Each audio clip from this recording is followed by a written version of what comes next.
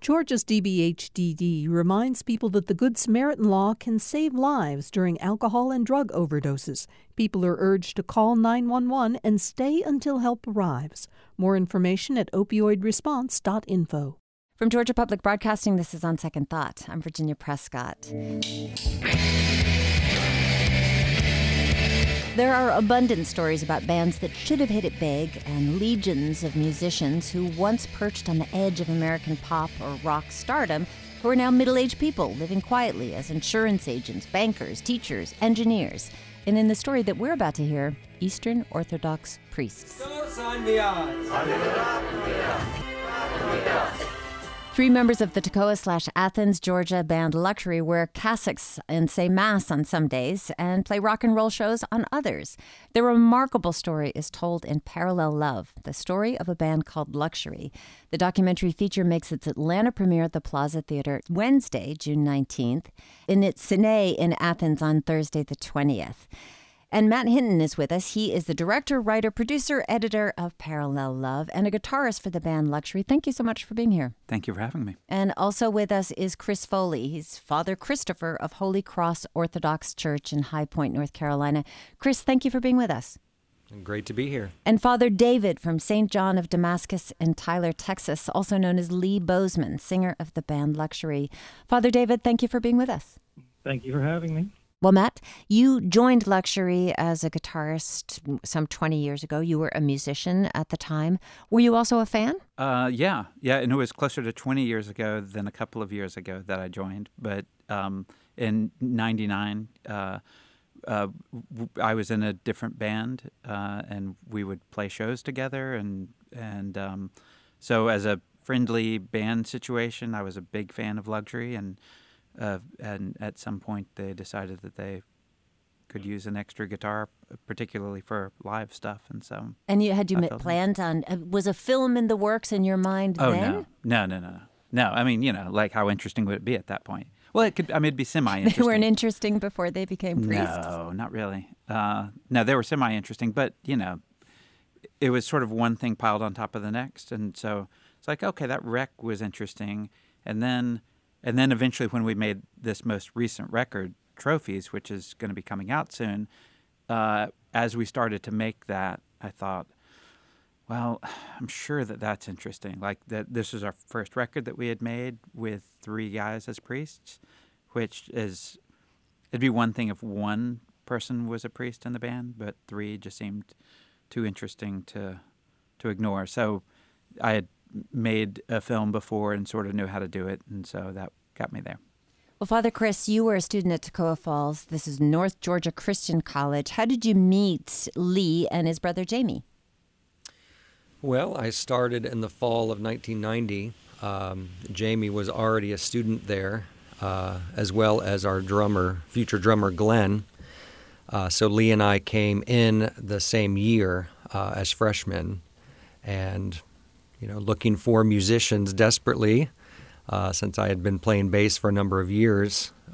All the musicians found each other, and so we quickly, started playing together, writing music together, and formed the band. And Lee, you grew up in Toledo, Ohio. Your father was an evangelical pastor. How did you discover punk rock? Well, so I grew up really in a number of different places, but we ended up in Toledo briefly. I didn't really get into punk rock music, as you call it, really until college after meeting Father Chris. Before that, it was more of the standard 80s alternative sort of bands. But Father Chris was able to introduce me to some of the other side of things. So that was sort of the opening to all of that. Yeah, I guess Depeche Mode and the Smiths may have been more of your cup of tea at that point. Yeah, that was definitely my genre. Well, once you all did find each other, your first band was called The Shroud, and make a point in the film that you played at skate parks and bookstores, pretty much anywhere that would have you. And some people do describe you as the Smith meets Fugazi meets punk rock. Had you heard anything like that at Toccoa Falls? No. I mean, there was no, as far as I knew, there was no music at Toccoa Falls College. I mean, there were little bands here and there, but nothing like that. I think that was just the combination of a lot of different forces coming together that were unexpected, that kind of brought us to where we were and what we sounded like. And you later changed your name to Luxury. Here is Lee talking about that from the film. It was kind of ironic because we were all dirt poor and none of us had any hopes of living luxurious lives. They lived in a trailer park in Toccoa. The floors were caving in, no air conditioning. We were all working together, practicing twice a week. I worked with them on construction sites. Chris and I painted houses. We built homes. They work hard. They have a blue-collar punk rock ethic. That was beginning in that clip. Then Lee Bozeman, singer for the band Luxury, now Father David in Tyler, Texas. Also with me from the band is Father Chris Foley, an Orthodox priest and bassist for the band, and Matt Hinton. He's a guitarist for the band and filmmaker for Parallel Love, a documentary about the band. So you change your name to this aspirational sounding Luxury, and the film follows you getting signed by Tooth and Nail Records. It's a Christian records label after Luxury killed it, from what we hear, at a Cornerstone Festival in 1994. Matt, what was going on in Christian rock at that time?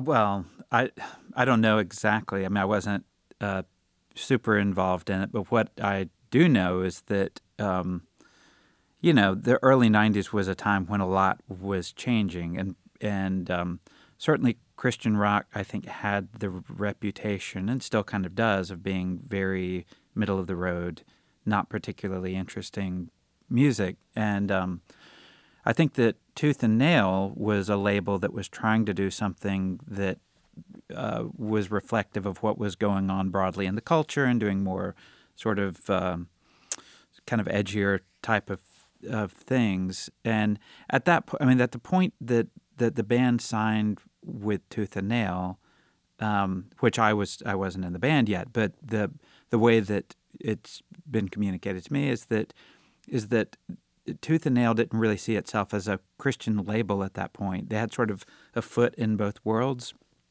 and Luxury was one of the first bands to sign to the label. So the identity of the label hadn't really formed yet. So it was not, I don't think it was completely clear to them that they were signing with a Christian label per se, but rather a label that had had a foot in both worlds. But sold records at Christian bookstores. Yeah, eventually. I mean, I think that the idea was that it was going to be available everywhere, but the path of least resistance for them, because they had a background in that, was Christian bookstores. How about that, Father Chris, Father David, if one of you wants to pick that up? Did you know you were signing with a Christian rock label?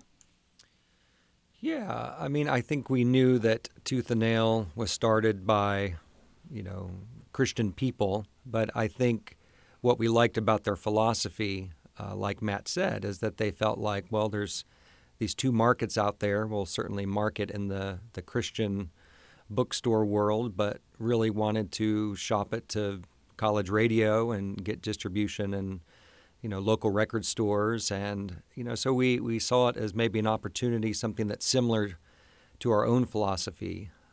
So we knew we were stepping into some kind of Christian world, but not really expecting that it was going to be exclusively that. Well, how would you characterize your philosophy at that point in your life? Well, I don't know if, we had some kind of vision or mission statement or anything, but, I think the fact that we were Christians, but we never really felt like we were there to be a Christian band at all. We were just a band who wanted to get out there and play and make music, and, certainly kind of reflects our worldview, but we didn't see the band as some type of, evangelistic crusade or anything like that. And so it seemed like Tooth and Nail kind of had a similar philosophy that way. Right. And they, I guess the market, I think we learned in the film that Amy Grant was one of the big sellers in the Christian market at that point. And you guys were not Amy Grant, clearly. Not at all. And you put out this record, Amazing and Thank You.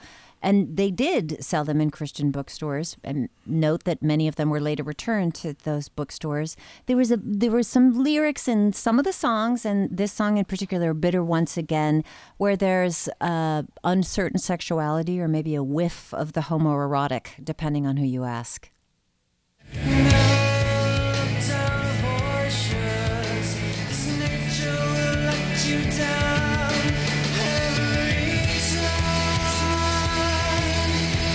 wasn't anything else happening like that at that moment. Things were super masculine. There was discussion about that. Are they or aren't they? Oh, people thought they were gay dudes. I mean, everybody thought, oh, Lee, that Lee guy's gay. That's a clip from the film Parallel Love. Another song, Never Be a Lady Like Me. And Lee, in the film, you deny that this was a sexual thing and, were a little confused why people would confuse it to be homoerotic. Really? Never crossed your mind? Well, it's just a failure to read the lyrics or to listen to actually what's being said, right? I mean, my background were these, I guess, more androgynous types, the David Bowie, the Mark Bolan, Morrissey types, that kind of play with sexualized language in a kind of a middling kind of way. So that naturally that's what I was going to do because that's what I was informed by, right? But if you actually listen to the lyrics, the particular song you mentioned, Bitter Once Again, it describes, basically looking down a girl's shirt in which nature stands in the way. And you can kind of get the imagery there for a heterosexual male versus looking down a boy's shirt, which nature will let you down every time. So that's sort of the opposite. So if you pay attention to the lyrics, there's certainly a certain amount of eroticism there, but not homoeroticism. So I think it's just sort of a failure to really pay attention to the lyric. It's like Bruce Springsteen and Born in the USA, right? That has been adopted as a patriotic theme. Yeah, it's an exact opposite of a patriotic. It's kind of a patriotic song, but not in the way people think it is. So, but interestingly enough, the lyrics were not printed for that particular song on the record that came out from Tooth and Nail. Yeah, that is interesting. But I mean, Brandon says it was just an oversight. It's a significant oversight, but I believe him what he says in the film. So somebody says they did warn you not to sign with Tooth and Nail, and in many ways, the film is almost a case study of maybe not getting the right fit right off. Have you ever thought about the road not taken there? I mean, obviously, I'm not sure how the Eastern Orthodox faith thinks about destiny or anything like that, or God's plan for you. But I'm wondered, especially with what came next for you, did you ever think about what if we had been a straight up rock band? Yeah, well, this is Father David. I mean, my wife and I talk about that from time to time, especially now with the film kind of being in place and all the band stuff being sort of brought back to our attention. The other night we were sitting in a screening here in Dallas, and I said, imagine if we hadn't gotten a spot on that Saturday at Cornerstone and we hadn't signed to Tooth and Nail, then what would have happened? Of course, looking back, everything makes sense, why everything has happened the way it has and why we have ended up where we have ended up. And so I don't regret any of that. I'm very, very pleased with how my life has turned out. And I think that if we had more success or a different kind of success, that the things that we value now would not be in place. I think that like a lot of people in the music industry, our marriages would have been jeopardized. Our children would be, miscreants, and probably we wouldn't be able to express ourselves and our faith in the way we do now. So for me personally, I think Father Chris and my brother, Father James, probably feel the same way, that we don't regret any of this. Father Chris, do you want to add anything to that? No, I mean, I agree with what Father David is saying. My wife and I have talked about that before too, is that if we would have had more success in, I guess, the mainstream market, I don't, it's what we wanted at the time, but, I don't know how we would have handled all of that. So I think Tooth and Nail allowed us to have, a certain amount of success, certainly fans around the country and the opportunity to tour. But I think, after the accident and the subsequent, just the way life happens, getting married, having children, having to support yourselves, we just weren't able to take it kind of that next step anyway. Well, we're going to take a break and come back to hearing more of that story about the accident that was just referenced.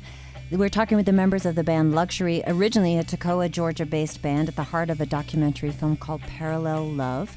And Matt Hinton, the filmmaker and guitarist for the band, is with us, as are Father Chris and Father Dave, the bass player and singer, respectively, of the band Luxury, as Lee Bozeman and Chris Foley. We're going to leave you with some music from that first record on Tooth and Nail. Amazing and Thank You is the name of the record. This song is Kill the Famous. We'll be right back with more of On Second Thought.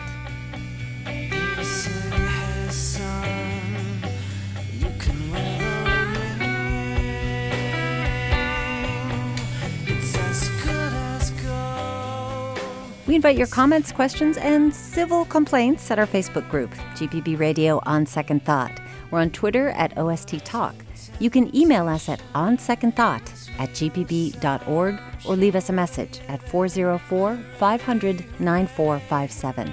If you missed any of today's show or would like to listen on your own time, hit the Programs tab for On Second Thought at gpbnews.org. You can subscribe to the OST podcast so you will never miss a beat.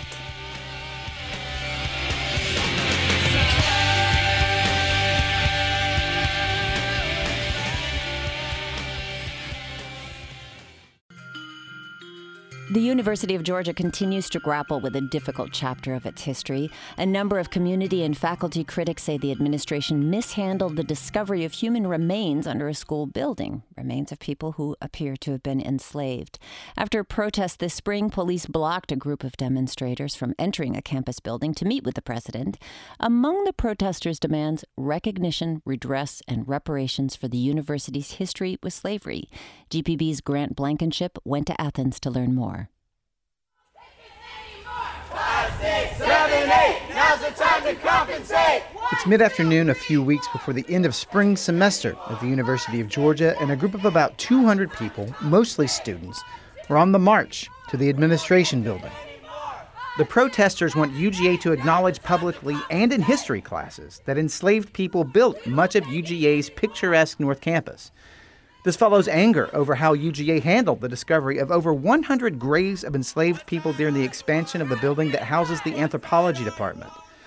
Most were reinterred, but 8 remain buried underneath the foundations of Baldwin Hall. This has been 400 years in the making. Nothing about this. Protesters want a living wage for all campus employees. They're also focused on the gulf between who attends the University of Georgia and who lives in the city of Athens. While 8% of the UGA student body is black, Athens at large is closer to 30% African American, as is the state of Georgia. The protesters want full scholarships for any African American student from an Athens high school or for any descendant of an enslaved person. The protesters want to schedule a meeting with UGA President Jerry Moorhead. That we wanted to get the meeting scheduled on the books before fall semester. Moorhead's not in his office. He never speaks with me for this story either. But via email, his public relations office did explain why scholarships explicitly for African American students are off the table. In the 1990s, UGA began a scholarship program for black students. But not long after, 15 white students sued in federal court, claiming the program violated the Civil Rights Act. UGA settled, and the students got a promise from the university system's Board of Regents that there would never be race-based scholarships at UGA again. Rochelle Berry is a graduate student at UGA and one of the reparation protests organizers. She says the consent decree shouldn't be an obstacle. There are ways to get at this that other universities who are in these same constraints have been able to do. Berry says instead UGA could focus on the economic challenges that often stand between black students and college. That's right. Like first-generation college students more likely to be students of color. Low-income students, they don't have to take our language. We're not administrators, we're not lawyers. But I do think that our argument is that they do need to do something. That something was clear to Tim Rennick years ago. Rennick is the Senior Vice President for Student Success at Georgia State University. He says when he first arrived at GSU in the 1990s, it looked like the University of Georgia, very white. But that was changing. And the sad reality is, as we were becoming more diverse, we were enrolling more and more of the students, we were less successful in graduating. These were first-generation students, single parents, veterans. Low-income students, students of color. Many of the people Rochelle Berry was just talking about. And Rennick saw the world of traditional universities was not set up to work for them. They've still, at core, been these institutions that were designed on the assumption that people are coming in from privileged backgrounds who kind of know the way the world works and have the supports to guide them. So a little over a decade ago, Rennick and GSU began building their own supports, like the advising system. We have hired across Georgia State University over 100 additional academic advisors over the last 7 or 8 years so that we would have people on the ground watching students and intervening to support them if they're to go off path. Then there's the Panther Retention Grant, up to $1,500 that lands in your bank account. No questions asked if you come up short on fees or for class registration. No minimum GPA required. These and other supports have paid off particularly well for African American students. In the past decade, GSU has doubled African American enrollment to just over 40%. The university graduates more black students every year than any other university in the nation. In short, Georgia State has done a lot of what the protesters are asking for at the University of Georgia, with one big exception. Tim Rennick says the programs at GSU are utterly blind to race. Our philosophy is that all students should be supported. All students should benefit from good advising and good financial aid and proactive interventions when they make a misstep, based on their needs as individuals.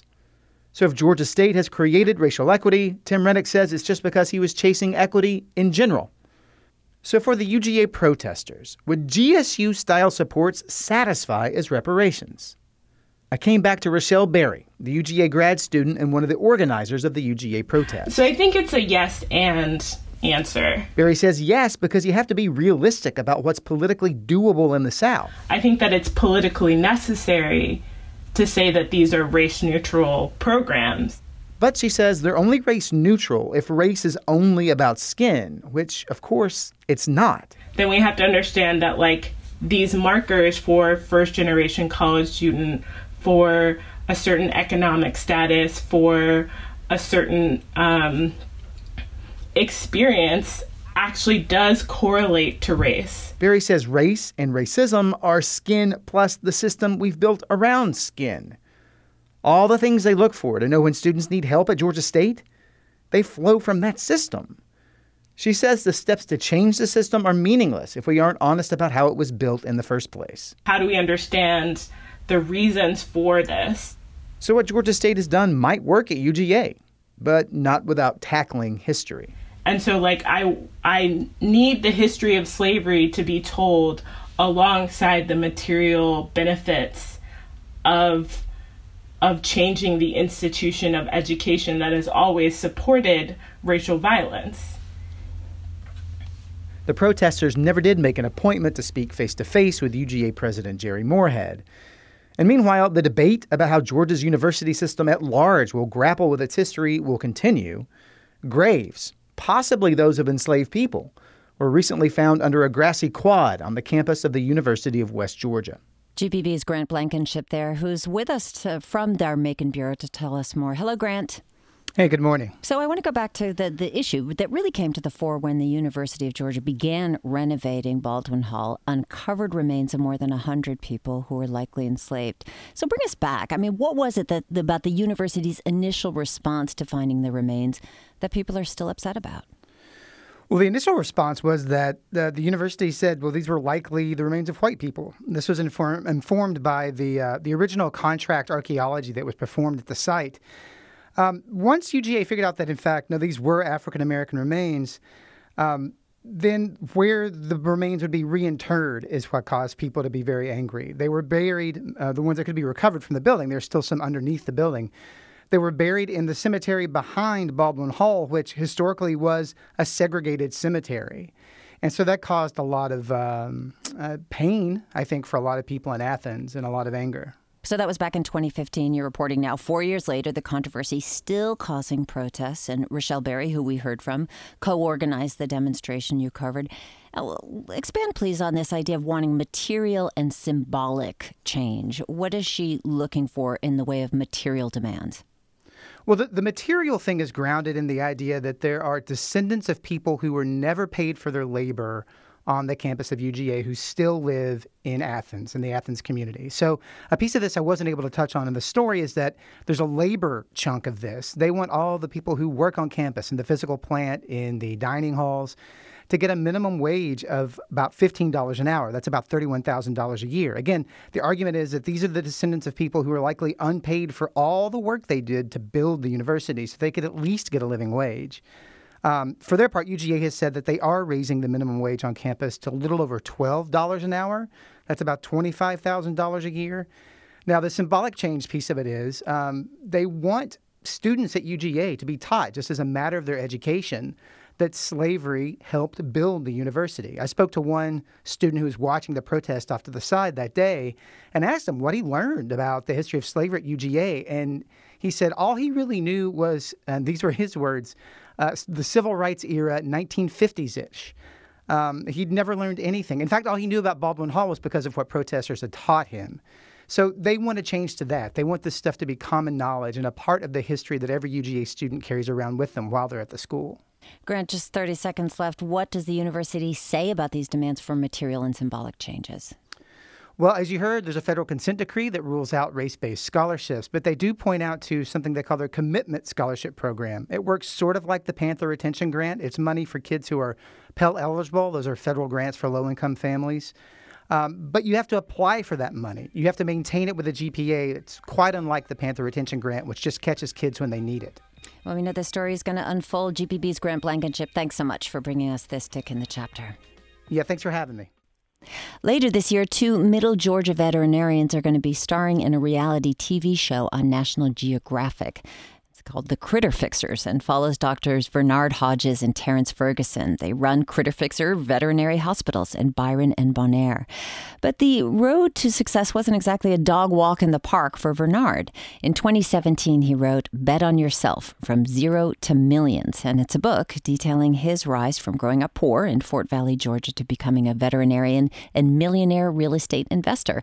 And he's joining us on the line now from Bonaire. Hello. Hey, how are you? Well, I'm so happy to talk with you. All right. But I want to hear a little bit about your story first. I also know that, most veterinarians are treating cats and dogs most times, but you're in Middle Georgia. You're also treating big farm animals. How about exotic pets? Are there a lot of exotic animals that make their way into your practice? For sure. We treat quite a few. We treat everything from camels to kangaroos, large... Kangaroos? Kangaroos. There are kangaroos here in Georgia. It's quite amazing, and I'm really looking forward to the show. And your longtime friend and business partner, Terrence Ferguson, you both graduated from Tuskegee School of Veterinary Medicine together. And this is both African-American doctors, open Critter Fixer. About 98% of veterinarians are white, as I read. How did you become interested in the field? So we're both country boys. Terrence grew up in Talbotton, Georgia, and I grew up in Fort Valley, Georgia. So, we always loved animals. I can remember as a kid working with turtles and trying to save frogs and doing different things. So, it was just a childhood dream. I wanted to be a veterinarian. I didn't know that, most veterinarians didn't look like me. I just knew I wanted to be this guy who treats pets. And, I was fortunate enough to get into Tuskegee University, which, Tuskegee is the only HBCU veterinary school. So if you see a veterinarian and he's or she is black, then it is a great chance that it's a 90% chance that they attended Tuskegee University. Wow, that's something. And I heard that this weekend you went to the first ever National Association of Black Veterinarians Conference. This was in New Orleans. It was in New Orleans. Amazing thing. So, what we're trying to do is increase diversity. Our large umbrella is called the American Veterinary Medical Association. So the big push has been to kind of increase the diversity of black people in the profession, maybe get that number over 2%, hopefully 5, 10, 15%. Mm-hmm. So a lot of us got together and we were thinking let's just do our own conference. Let's figure out how can we do diversity and kind of talk about it. And it was a great thing because a lot of times, I can remember my kid, and I remember growing up, they always say, you could be the first black president. But, when I looked on the wall and sat down, I didn't see anybody that looked like me. So even though people said it, you didn't quite see it. So hopefully with being on the television show, and also Dr. Blue, who has a veterinary show. He was the first black veterinary show on Animal Planet. He and I were really good friends and both went to Tuskegee. Hopefully with his exposure and them seeing us, these kids will say, it's possible. Yeah, but how did you didn't have any models in front of you. There was nobody, no picture up on the wall of a black veterinarian for you, was there? There was not. It's just perseverance. Just kind of figuring out a way. You know, you got to figure out a way to achieve those dreams. And I have some mentors who told me, all right, God, this is the prerequisites. These are the classes you need to take.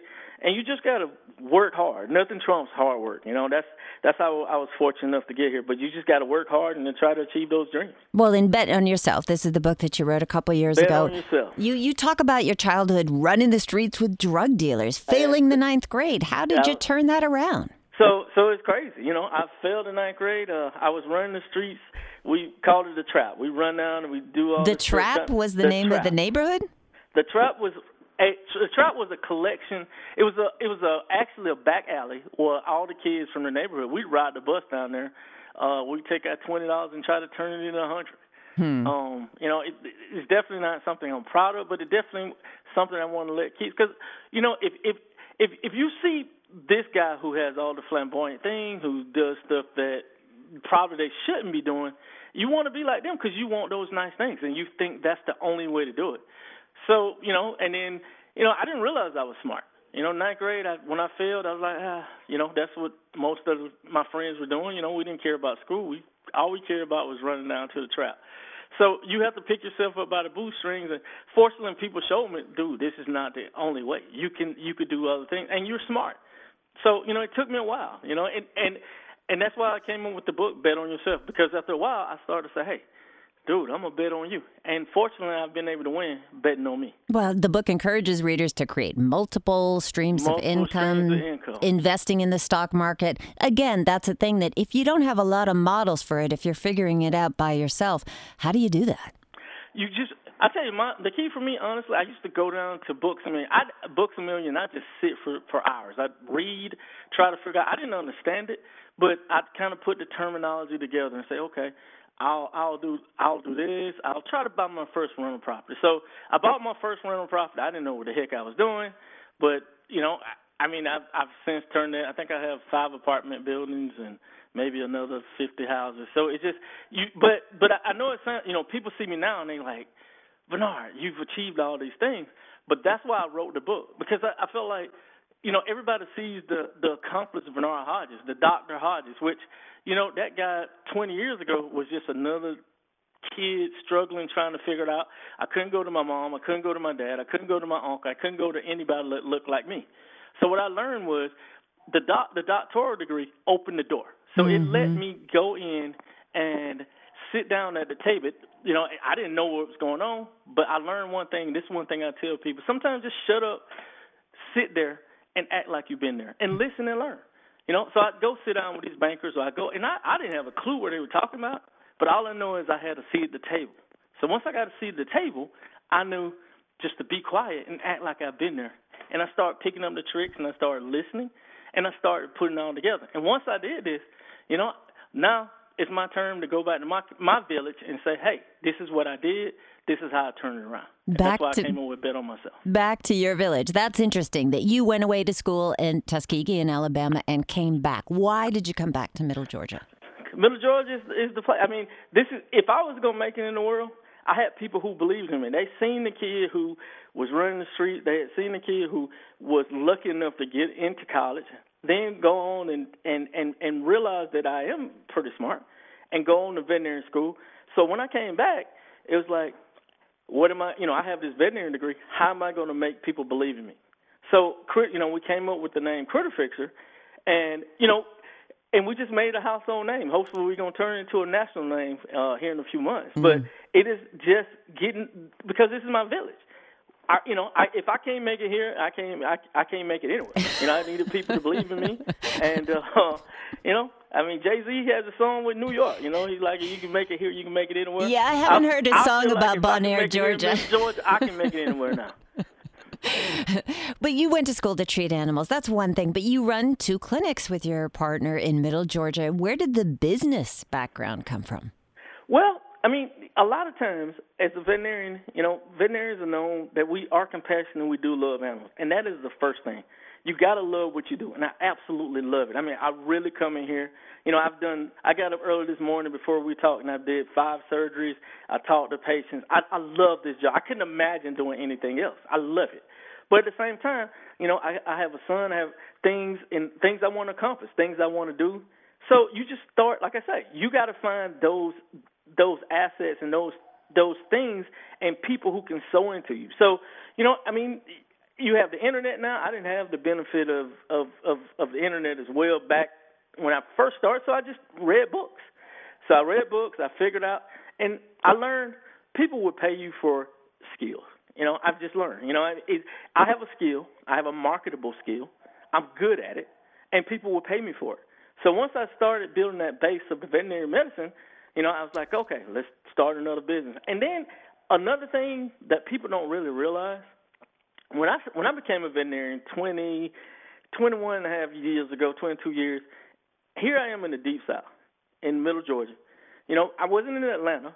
I was down here. And the veterinarians who've since become my friends, I tease them now. I'm like, man, y'all wouldn't hire me 22 years ago. Not because you were necessarily prejudiced. It's just that you knew your clientele, 99% of the people that walked through the door didn't look like me. Most of them were white. You would have taken a chance to hire me, and I get it. Because 99% of the people that walked through my door at that time were white. But they believe. So I had to start my own business. I couldn't really get a job down here. So, it was a gift and a curse. It was a curse in that I couldn't really get a job here. I could have went to Atlanta. I could have went to the bigger cities. But by having to, what we call eat what I kill, I had to figure out how to make money, how to market myself, and how to start my business. 20 years later, it's all worked out. All right, Dr. Hodges, we have just half a minute left, so I'm wondering, advice to a young black student who wants to be a vet? Work hard. Definitely find somebody who can advise you and teach you the way. Meaning, a lot of times, there's a lot more that go into being a veterinarian, and find a mentor. Go find a veterinarian and ask them and beg them, can you clean poop? Can you come in and see the inner workings of that veterinary hospital? Just get in there, work hard, and then that person can write you a letter, because you got to have a letter from a veterinarian to even get into vet school. And a lot of times, as black kids, you're like, well, where am I going to find someone to write a letter? Just beg them to clean poop. Start with that. Just beg them, can you clean their floors? Just get a foot in the door. Dr. Bernard Hodges, a pleasure speaking with you. Thanks so much. You're very welcome. Dr. Bernard Hodges operates 2 Critter Fixer veterinary clinics in Middle Georgia. That place where if you can make it there, you can make it anywhere. You can check him out on his own reality TV show this fall on National Geographic. I'm Virginia Prescott, back with more of On Second Thought tomorrow. Thanks so much for being with us.